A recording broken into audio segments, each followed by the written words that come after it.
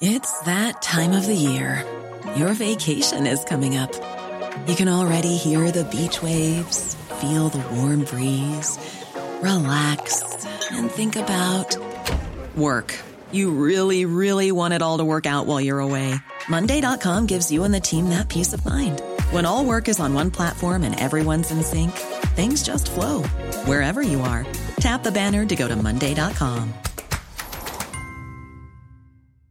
Hey, I'm Ryan Reynolds. Recently, I asked Mint Mobile's legal team if big wireless companies are allowed to raise prices due to inflation. They said yes. And then when I asked if raising prices technically violates those onerous two-year contracts, they said, "What the f*** are you talking about, you insane Hollywood ass?" So to recap, we're cutting the price of Mint Unlimited from $30 a month to just $15 a month. Give it a try at mintmobile.com/switch. $45 up front for 3 months plus taxes and fees. Promo rate for new customers for limited time. Unlimited more than 40 gigabytes per month. Slows full terms at mintmobile.com. Across the UK, online, on DAB, and on your smart speaker. The Independent Republic of Mike Graham on Talk Radio.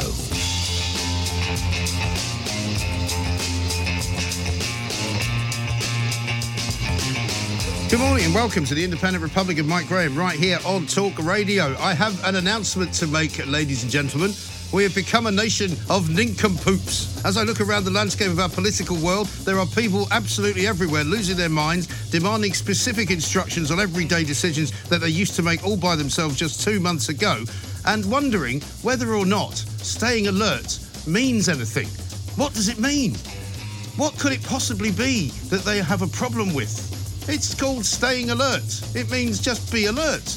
What's wrong with the country that we now live in? It's filled with complete and utter Charlies. People who can't decide which shoe to put on before the other. They can't decide which foot to put in front of the other when they go out for a walk. They can't decide how to get to work if they're told to go back to work. How did we get there? When did we get here? When did we go on holiday? How do we get there? How do we use the car? Where are the keys? Are they in Downing Street? Should I ask Boris for them? Should he tell me what to have for lunch or dinner? Should I not have dinner? Should I go to the shop? Should I not go to the shop? I mean, for God's sake, people, the questions arising from Boris Johnson's speech to the nation last night are entirely laughable. The Prime Minister, in an attempt to sum up exactly where we are, managed to do so, I thought, perfectly adequately. He explained that and told us how the roadmap to getting out of this ghastly situation is going to work. The fact of the matter is that the world has been infected by a virus which was not foreseen, which has devastated the lives of millions of families around the globe and which has paralysed the world's economy. The fact that a few Boris-hating Ramonas are now trying to blame him from their Surrey mansions or indeed from their palatial houses in West London is totally ridiculous. We want to hear from you, of course, the voices of sanity and common sense, because surely you don't need to have your hand held continually. Surely you don't need constant instruction or guidance, do you?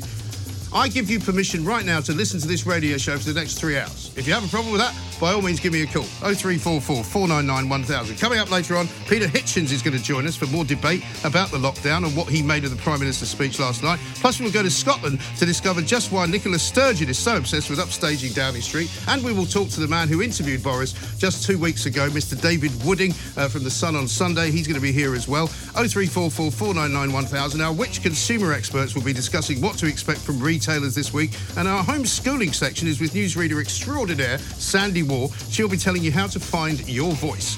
0344 499 1000. You're listening to me, Mike Graham, on the fastest growing radio station on the planet. It is, of course, Talk Radio. Mid-morning with Mike Graham. Talk Radio. Now, I'm not sure whether to take a sip of my coffee before I speak to David Wooding or afterwards, so I'm going to ask my producer for permission to drink my coffee because I've lost the will to make any kind of decision whatsoever about my own personal well-being. She's nodding at me, so I'm going to have a little sip of coffee. That was very nice. Now I'm going to talk to David Wooding because I've been given permission to talk to David Wooding by my producer. Mr. David Wooding, a very good morning. Morning. Is it okay to speak? Well, I don't know. Have you got permission from the Prime Minister, please? Because I don't know. I haven't spoken to him since last week, but I'll try. Listen, great interview that you did with him last week. Tremendous piece of journalism. Well played. It was the interview everybody wanted, and only you would be able to get it. This week, you had another couple of great exclusives, which we'll get on to later. But can you believe, seriously, David, where we are now going with the numbers of people, many of them from the left of politics, saying, well, we don't understand what being alert means. There's a poll just been released by YouGov which says something ridiculous, like 80% of people don't understand what being alert means that they should do. Yes, there is an element of confusion in the nation at the moment, really, which has been sparked by a number of things. One of them is a week of speculation, right. and counter briefing, because the Prime Minister let us all know he was going to make this announcement on Sunday, and of course the people who wanted the lockdown lifting, the hawks as they've been dubbed, those who think let's end the lockdown and get Britain moving again because it's costing the economy £2.4 billion a day, right. 120 billion so far, are saying we can't go on paying for this, and they've been briefing what he should do.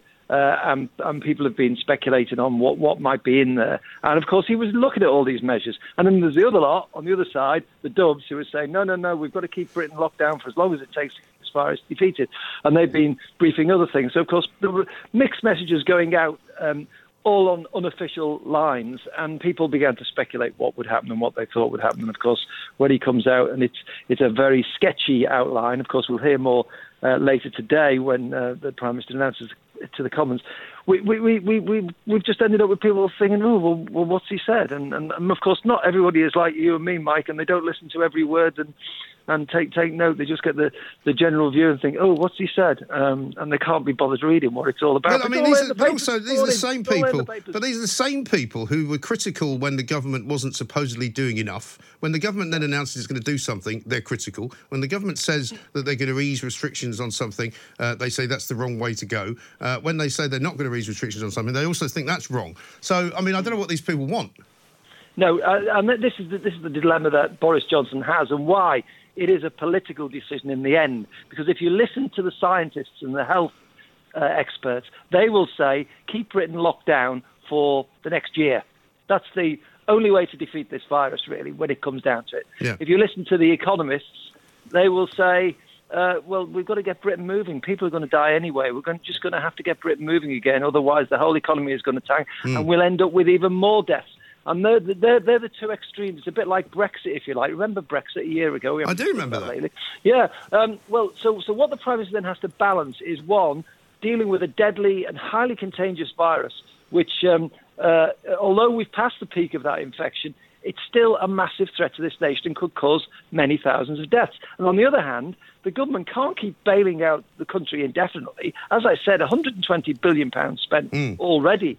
And if we are to avoid bankruptcies, people losing their jobs, tax rises, huge unemployment, an absolute collapse of the social fabric of this nation, right, then they've got to get it moving again. And I think that's what the Prime Minister was trying to do yesterday in his speech. He's saying, look, some of us have got to start getting back to work if you can. I mean, you and I are going to work. We have to, because we've got to keep our... I appreciate, David, with that statement, we are both very fortunate to have been able to continue to work, because not everybody has been able to do so. No. However, actually, we're hearing as well at the moment that the government was slightly taken aback by the numbers of people who did what they were told, because they didn't really expect that to happen, right? So they've now had to kind of slightly reverse that and say, look, if you can't work from home, now is the time to go back to work. I was getting messages from people last night saying, well, how can I go back to work? I don't know. I can't get in touch with my employer. I'm like, well, you get in touch with your employer, you work something out with your employer. It's not for the government to single-handedly hold everybody's hand and tell every single organisation, business-wise, this is what you do. There's a certain amount of responsibility that these businesses have to take, right? Yes, exactly. And that is one of the reasons for the subtle change in that message. Stay at home was taken far too literally. It meant stay at home if you can.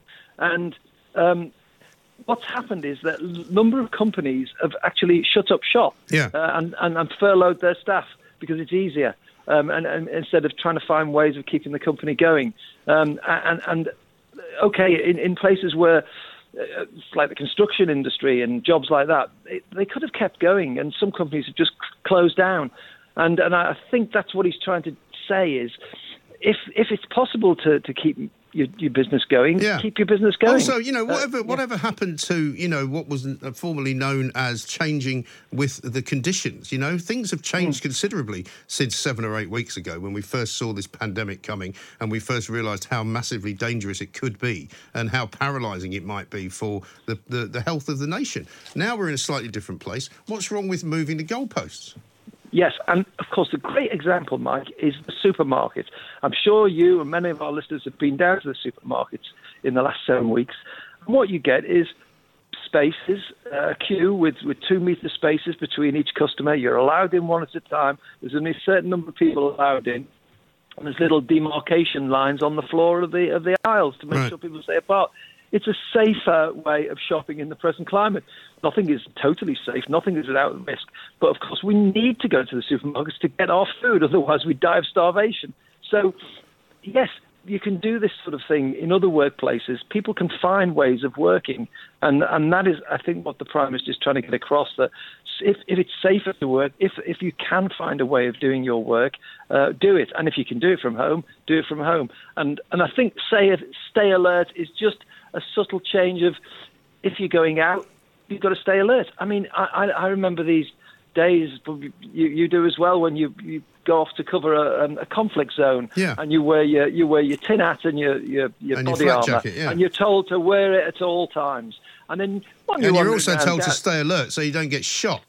Exactly. And what happens is, after a few 7 or 8 weeks in downtown Baghdad, you see all the other Iraqis walking around with no body armour on, and you think, I look a bit of an idiot here, and you take it off. And that's when you drop your guard. And the same thing can happen here. You've still got to wash your hands when you come in from the outside, because you pick up a sandwich and then you might infect yourself.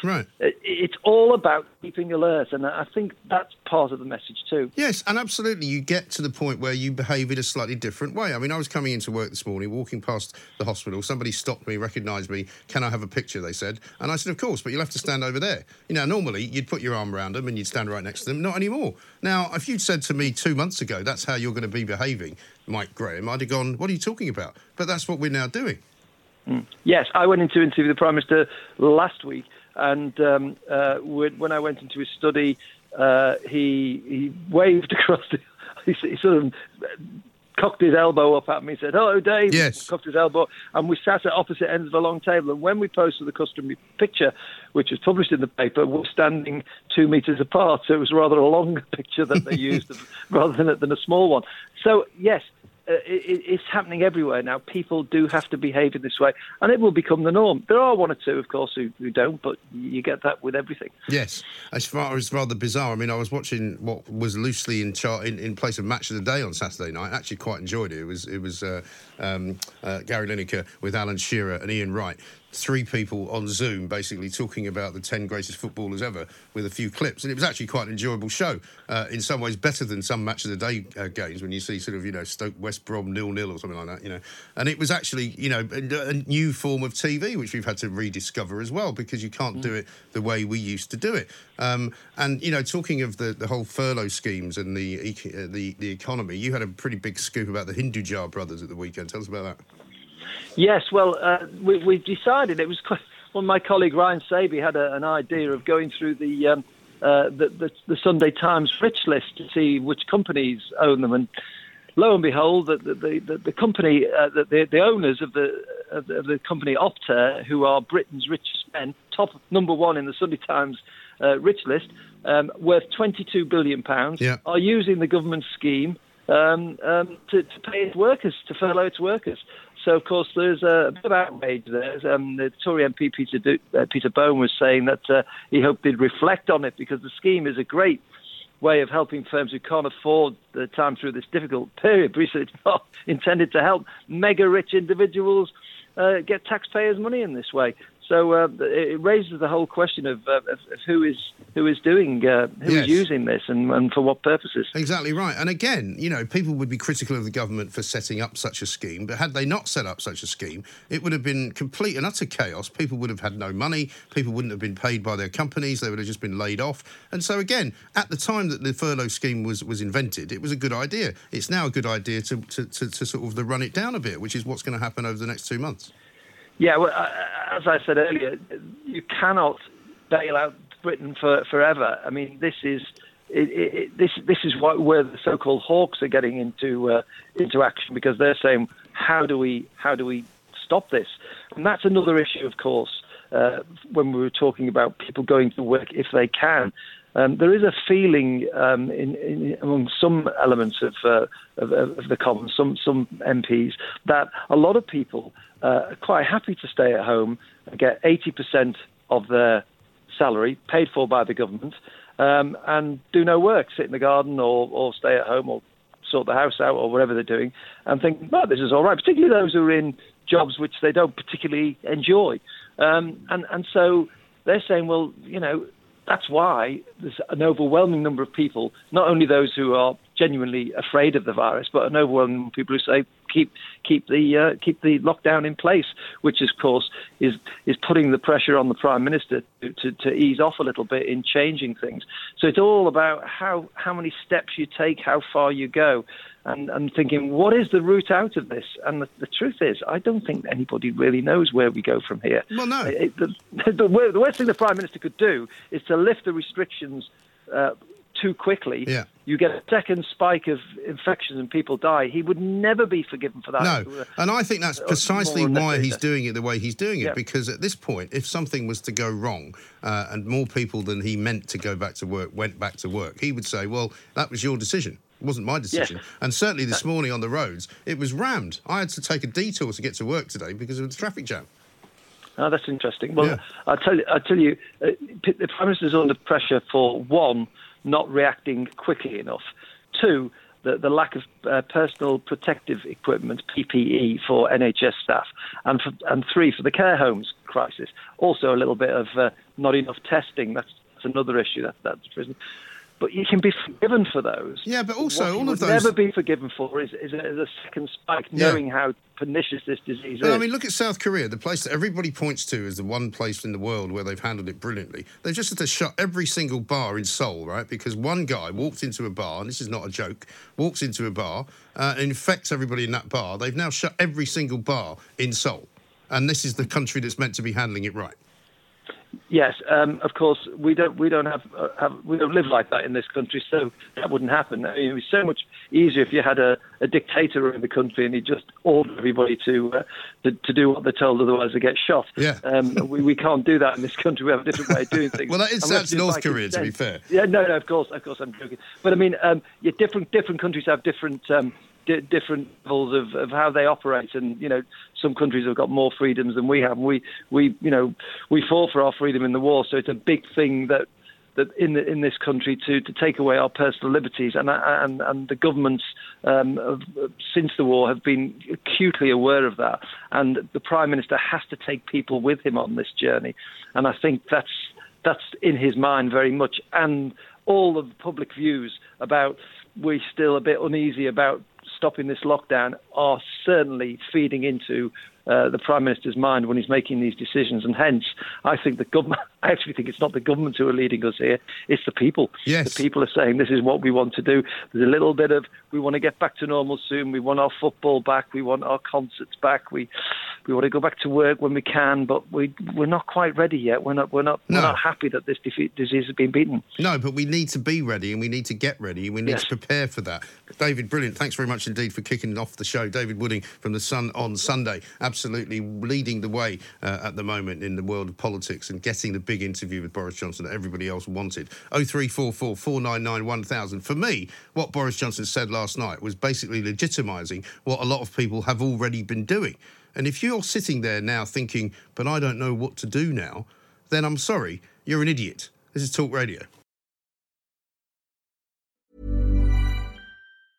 It's that time of the year.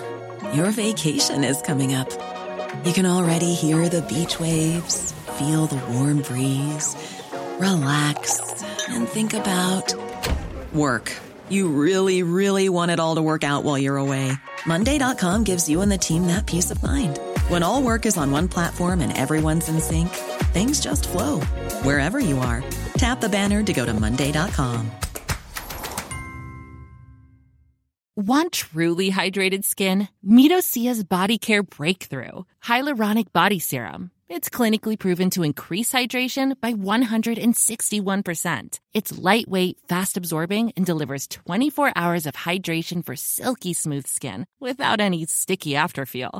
Treat your skin to clean, vegan skincare from Osea. Get 10% off your first order with code SUMMER at OseaMalibu.com. That's OSEA Malibu.com, code SUMMER.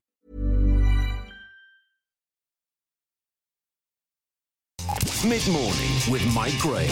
Talk Radio. Now, you can always tell it's Monday now because just after 11 o'clock we talk to Peter Hitchens. So let's say hello. Peter, very good morning to you. Morning to you. So, I guess we have to start with Mr. Boris Johnson's speech last night. A lot of people seem confused by his message. What's your state of play on it? I think he was confused as well. I'm not sure he knew what to say, or indeed he knows what he's doing. And it was simultaneously pathetic and outrageous, like watching John Major declaring war on Monaco. Just the absurdity.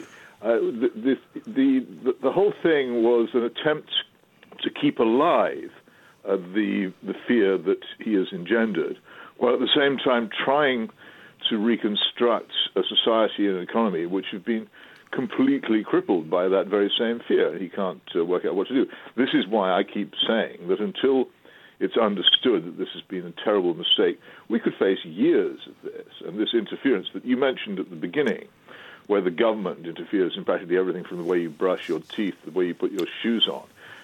This is why I've begun to call him Kim Jong-son, the dear leader, the man who's in charge of everything we do. Yeah, but he doesn't want to be that man. Every mode of our lives. But that's the point. He doesn't want to be that man. But it seems as though there's quite a large body of people in this country who now don't seem to know what to do unless somebody tells them. Well, how do you know he doesn't want to be that man? He had a choice over whether to be that man, and he took the advice of Imperial College, particularly the advice of Professor Neil Ferguson, who last week demonstrated in the most detailed, practical way that he didn't take the thing seriously because he ignored it and allowed his mistress to come and canoodle with him against the very rules that had been created on the basis of his advice.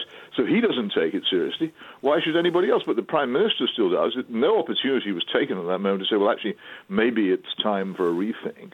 The cabinet appears to have been chosen partly on the basis of an unintelligence test and partly on the basis of every single member of it who's scared stiff of Kim Jong-un and won't stand up to him.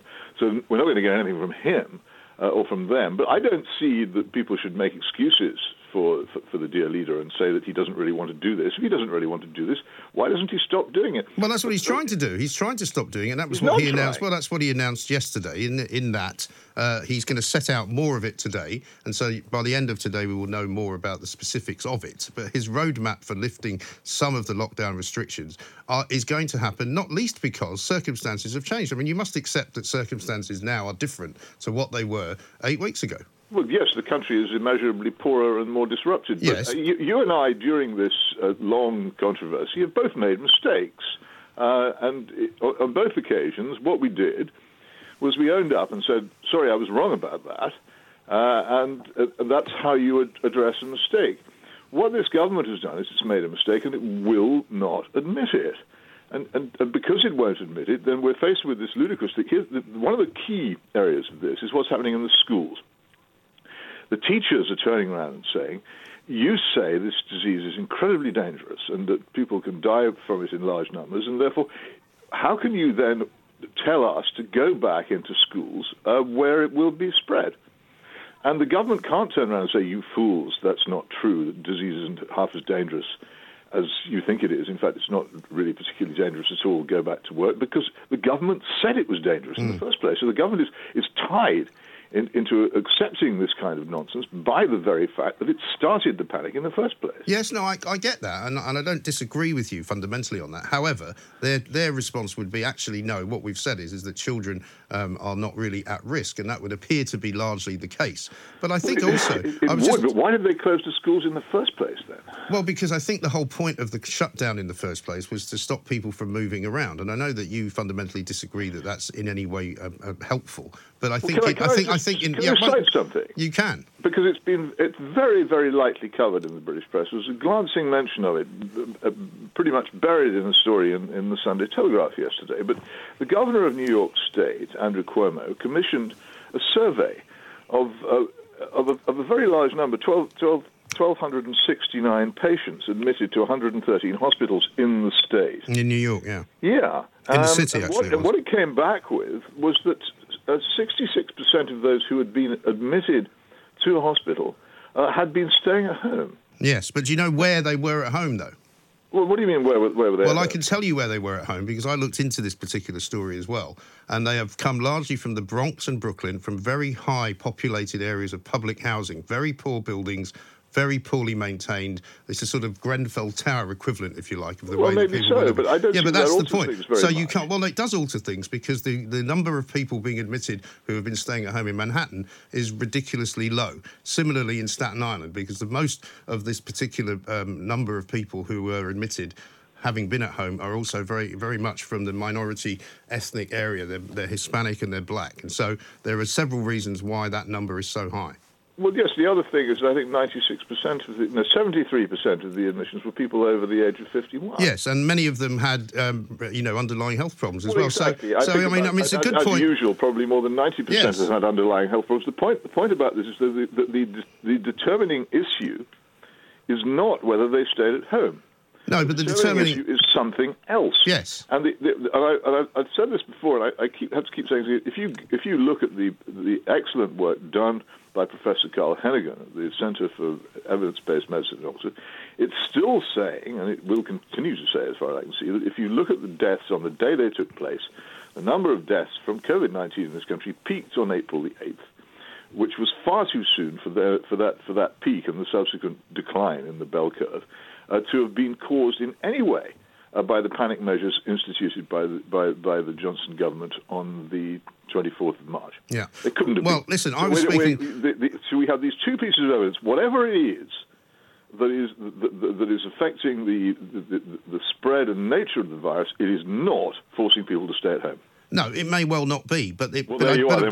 We have a major breakthrough in that case. Well, if we can understand that the whole basis on which this policy was devised is actually null, then we can get somewhere. And then we have the other developments. I think we also discussed before about how France, and I think now elsewhere, they have discovered that the COVID-19 was actually present in Europe in December of 2019. It may well have been. And therefore it had been spreading far earlier than all these... That may well be true as well. But the point is, Peter, my argument has always been, and you've always failed to accept it, that the reason for doing the lockdown was to slow the rate of infection. And I know you say there's no evidence to suggest that it has slowed, but the fact that the overwhelming evidence that the NHS was able to cope was surely the reason that they did it, and that would appear to be the case. Now things have changed, so now we can look more readily at what evidence we have. I spoke to a doctor in the last hour who's a GP who said to me that a month ago he was seeing something like 50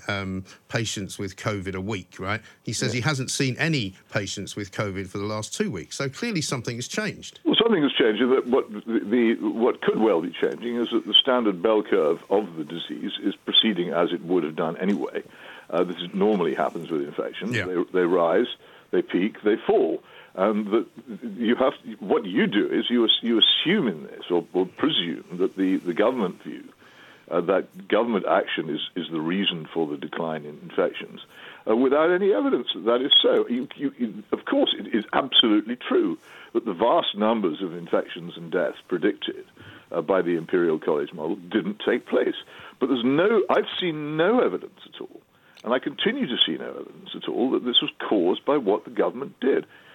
Listen, I can see a huge policy of immense. Yes, but you can hardly suggest policy in lives and health and money on the basis of virtually no information at all, and on the basis of again, I have to say that the modelling from Imperial College is coming under sustained attack now from experts. There's a very interesting posting by somebody under the slightly ludicrous pseudonym of Sue Denim, which you probably work out means pseudonym, but it's well worth reading. Yes, okay. On the whole, but let me just ask you of the imperial model, and it just isn't very Yes, well, good. listen, I like you, I'm very suspicious of why they were even talking to Neil Ferguson, given his track record in all manner of different things. I don't think he's ever got anything right in his life. However, I'm sure he has. I don't want to be personal about it, but I'm not interested in whether he has or not. Wrong. What I'd like to say is this. This country did not operate unilaterally. You know, I'd have more sympathy with your cause if you said to me, we did things which nobody else did. That's not true. We did the same things that almost every other country in the world did, with very, very few exceptions, and we know that you have Sweden as an exception. But, almost every other country in the world did exactly what we did. And so at the time, when the rate of infection was rising like crazy, and people had seen bodies of the dead being put into lorries in Italy and driven away through the middle of the night like some kind of form of zombie movie, they didn't want to see that here. And so they had to take action, and the action they took, you're now saying, was over the top. But at the time, it seemed perfectly reasonable. Now, hang on a second. You've been a journalist for a long time. Yes. You know as well as I do that there is a sort of market in photographs and things like that. You also know that generally if things are going wrong in government-run institutions, the government takes pretty severe steps to prevent them from being publicised. So normally, when the NHS has a major winter crisis, which happens quite a lot, and a lot of people are dying from flu, which happens quite a lot, you don't get teams of journalists and camera crews invited into the intensive care wards. On the contrary, every effort is made. Yeah, but if they you don't get pictures where photographers presumably are informed that this is happening, because it's quite difficult to do these things by chance. You don't get pictures of lorry loads of coffins either. There aren't any, that's why. Well, there haven't no, been it's not any. because there aren't any. Actually, remember the famous pictures of the supposed mass graves being dug on that island in New York. This was normal. This was an island which has been used for decades to bury people whose relatives can't be found and can't afford to pay. Yes, but what I'm saying is they were not. I'm talking about the video footage that we saw from Italy, which was shot by news crews in Italy because it was going on. It was not. Do you know how those news crews happened to be there? Have you ever checked that? No, I've never checked that. But I know how stories come about, Peter. I know how stories come about. People, hang on a second. I'm always suspicious when bad news about government institutions becomes readily available. Well, when you get told things, when you work for a newspaper, as you and I both have done, and you still do, when you worked in a newsroom rather than as a columnist, you would get people ringing you up and saying, by the way, over at Middlesex General, there's a terrible scandal going on at the moment because every night at midnight, they fill up about 6 articulated lorries with a load of dead people. And that would happen, and we would hear about it, and we would report on it. And that's probably how it happened in Italy. I don't think so. But I just think it's been quite extraordinary how this thing has been propagandized. And I've said before that what the governments of these countries have done has been to distill fear into power.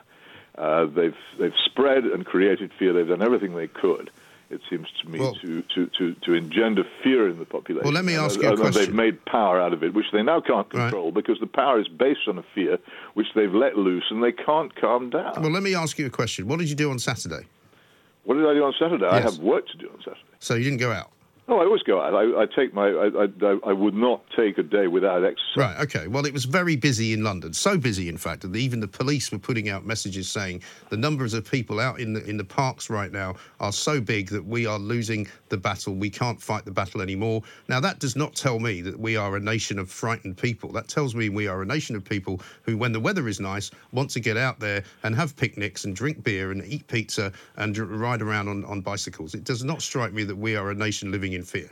Well, I keep seeing instances of behaviour when I am out, of people taking elaborate and absurd measures to avoid passing within distance of moving people. Yeah, but so what? They're still out. Well, these contradict you. I don't know when you say lots of people were out. as you say, but were they out and breaking the social distancing rules? Yes. Were they? Yes, they were all in parks. There were pictures. The Hackney police There put them out. There were pictures of groups of people who were presumably from the same household. Not really. There was groups of people. The ones that I saw sitting well separated from each other. Whenever I see people in parks, that's what I see. There may well be groups of people, but they've come from households and they're keeping. Well, they're hardly cowering in fear, though, are they? Well, they're eating pizza, for God's sake. They're doing it because they have been persuaded that they need to be afraid of doing what would come naturally, which is not turning their backs on other people. Well, no, I don't agree. I think you can't have it both ways. You can't, on the one hand, say that we're all under house arrest and everybody's frightened to do anything and frightened to go out, when clearly many people are out. This morning, I was in a traffic jam in southeast London because so many people are driving around going back to work. We are not in lockdown anymore. It's as simple as that. Well, some people are breaking it, and some people aren't. A lot of people are continuing to stay very much inside. I have to say this isn't a terribly outdoorsy, apart from a fairly small segment of the population of younger people. This isn't a terribly outdoorsy, exercise-obsessed country. And well, it does seem to be now. A lot now. of people may well take this as well, I'll tell you what, less exercise than they did before. But it's certainly the case that you're comparing it with the complete desolation of 6 weeks ago. There are more people out, and there are reasons for that, which we haven't time to go into, but you know them as well as I do. But it's still the level of traffic, the number of people in the streets, the way in which people behave towards each other is still wholly different from what you and I would have regarded as normal until now. Well, that's true, because we have been in an extraordinary period of history, and I think we can both agree at least on that. Now, you can say to me that, the government shouldn't have done what they did, but in your view, you still never really answered this question. What would you have done? Would you have done nothing? Would you have absolutely kept everybody going to work? All the pubs stayed open, despite the fact that France was shutting theirs, that Spain had shut all theirs, that Italy had shut theirs, that Germany, Denmark, almost every other country in Europe had shut theirs. You would have done nothing. Well, I've answered the question many times. I'll answer it again. I would have done what the Swedish government has done. Out of caution, I mean, my natural instinct would be to say this is wholly overblown and it's not really a matter for government intervention. But because I'm aware that I might be wrong about the seriousness of this thing, I think that the Swedish government's action was wise in that it took sensible precautions, which have been, in my view, highly effective and have kept the country alive. And I would have. Well, it hasn't. Though. The answer to the question has remained the same from the start. Yes, but the fact is, I'm not saying before anybody suggests that I did this, what Sweden's done has been perfect.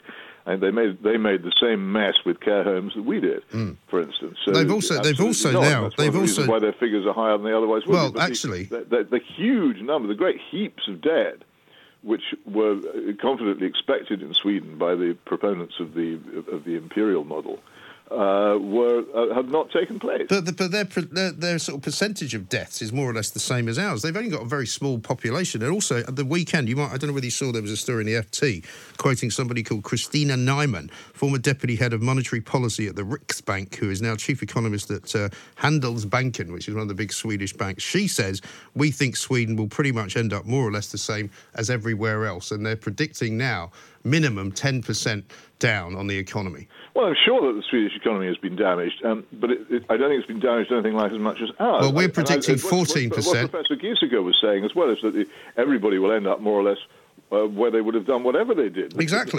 So what's the difference? Because the point about this is that during the period involved, Sweden has remained largely open as a society and hasn't done anything like as much damage to its economy as we have.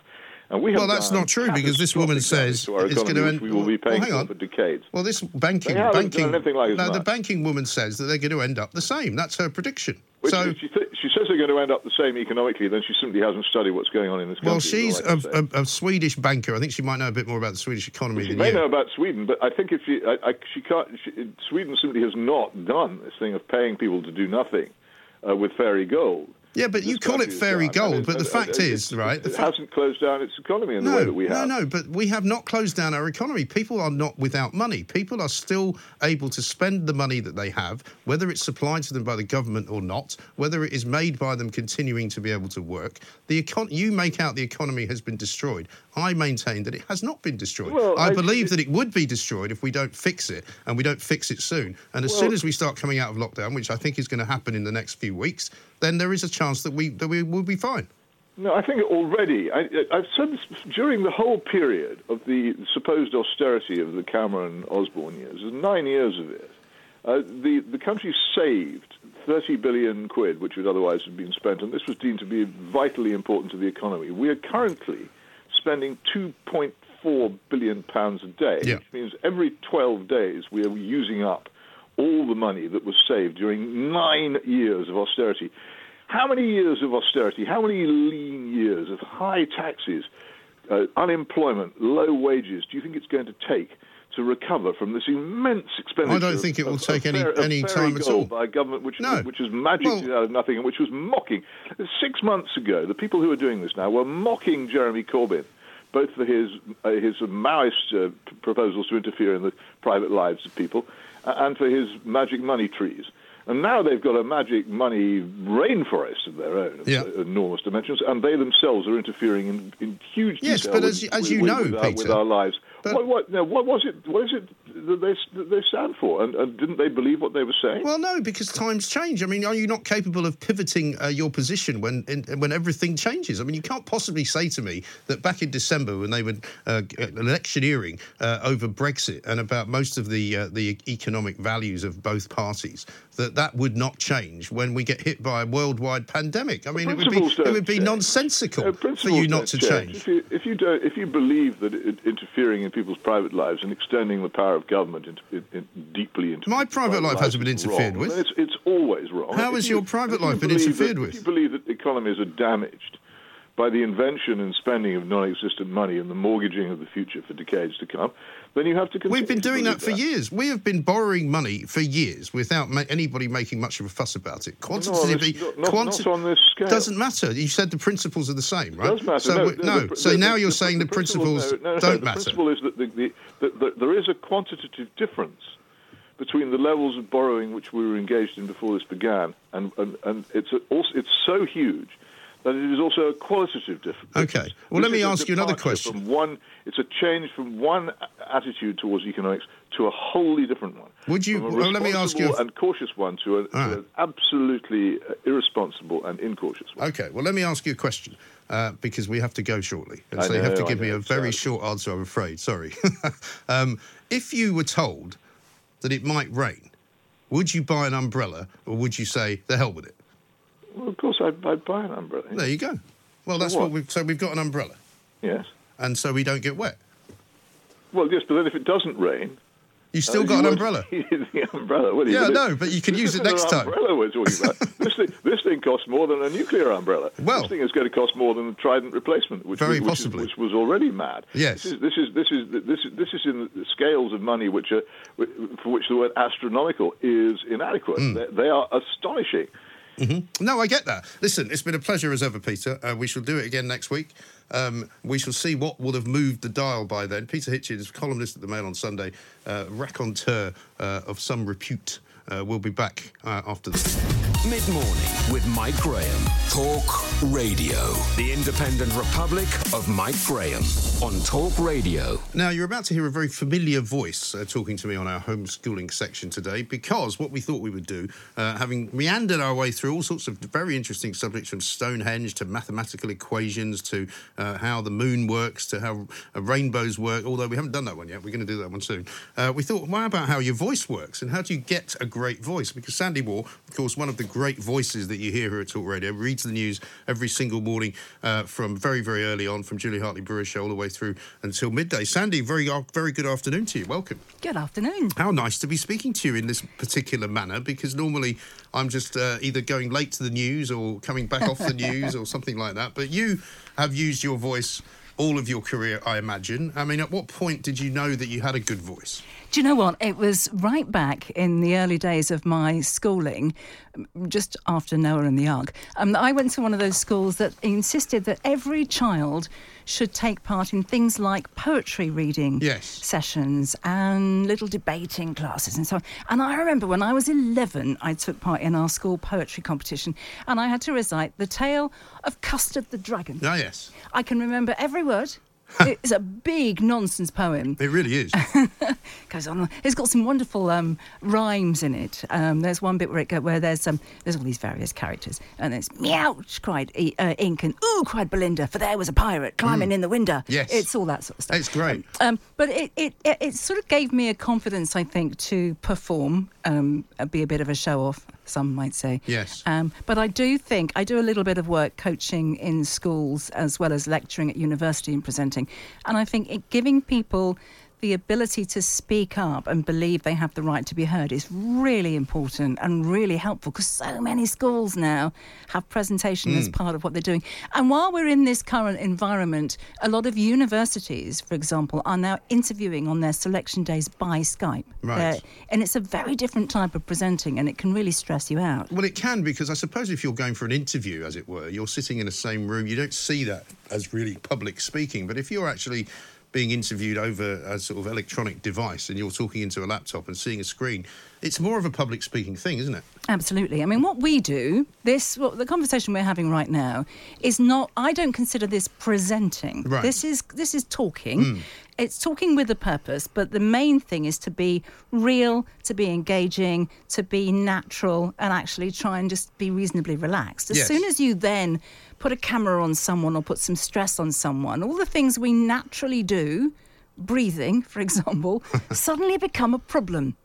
And you can end up getting so stressed you forget how to sit, how to speak, what to do with your tongue, with your teeth, and all sorts of things start to then happen as a consequence. I know when I first started doing radio, which I didn't do until quite late in life because I was in Fleet Street, they sent me a voice coach at one point who sort of taught me some things and exercises that you can do and some breathing exercises. And she said, when you're driving in the car, you know, you should be singing, you should be going high and going low and doing all of those things. I don't really do that anymore, but I found it quite helpful at the time. It can be. It depends on the type of presenting you're going to do. I tend not to do that so much because one of my approach to voice coaching with people is to try and get people really comfortable, and actually so that the last thing they're thinking about is what they sound like. What you want to be thinking about is, what do you want to say? Yes.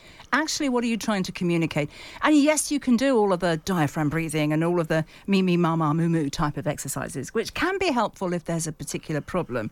But most of it is about trying to make sure what you want to say connects. If I might indulge in a bit of science for a moment here, there is a quite influential piece of research around how we communicate and where the meaning in that exchange comes from. It's by a researcher called Mal Rabian. And it's been misused and used in all sorts of environments. And it basically breaks down the way we take meaning from an exchange with someone. And it says that 55% of the meaning we draw from an exchange is from body language and other distractions. So in the context of doing a Skype interview, that might be, what are you wearing?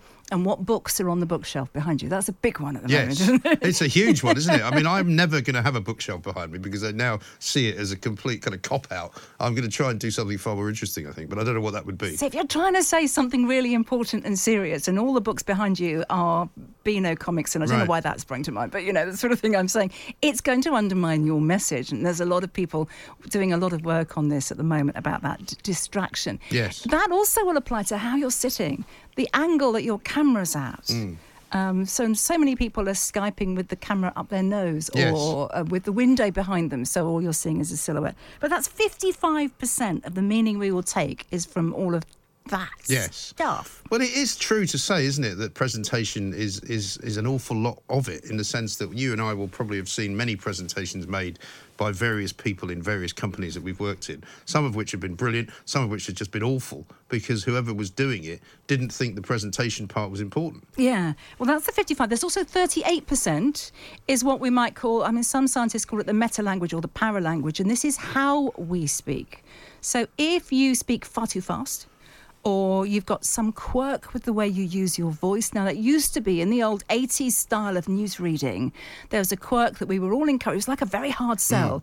You know, at the risk of naming an advertiser, but what the heck? You know the Sillet Bang advert? Yes. Bang, and the dirt is gone. That style of presenting. Yes. And one of the quirks of it was you would hang on to the last word of your sentence. Yes. So it had that real impact.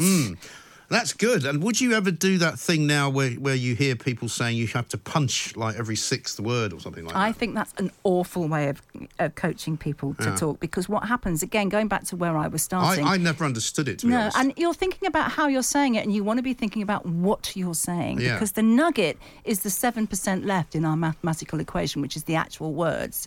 So you've got to get your 55%, the body language, your 38%, the way you speak, aligned, so what we actually hear is the 7%, which is the words. Yes. And that's the sort of theory around a lot of that. And do you have any tricks that you would wish to impart? You may not wish to. in terms of the speed with which you speak, because you speak at a very regular rate, which is easy to understand and interesting, whereas other people, as you say, don't always have that come naturally to them. There's a good way to practice that. You need to make yourself a little mixtape, backing track with different tempos of music on it, just a few just the hook of a track, and speak to the music so that you are practicing controlling the speed change. Right. So, or it could even be a mood change. So you're actually becoming in control of the speed that you're speaking at, because there's a general feeling that the more authoritative someone is, the more confident they are with speaking slowly. Yes.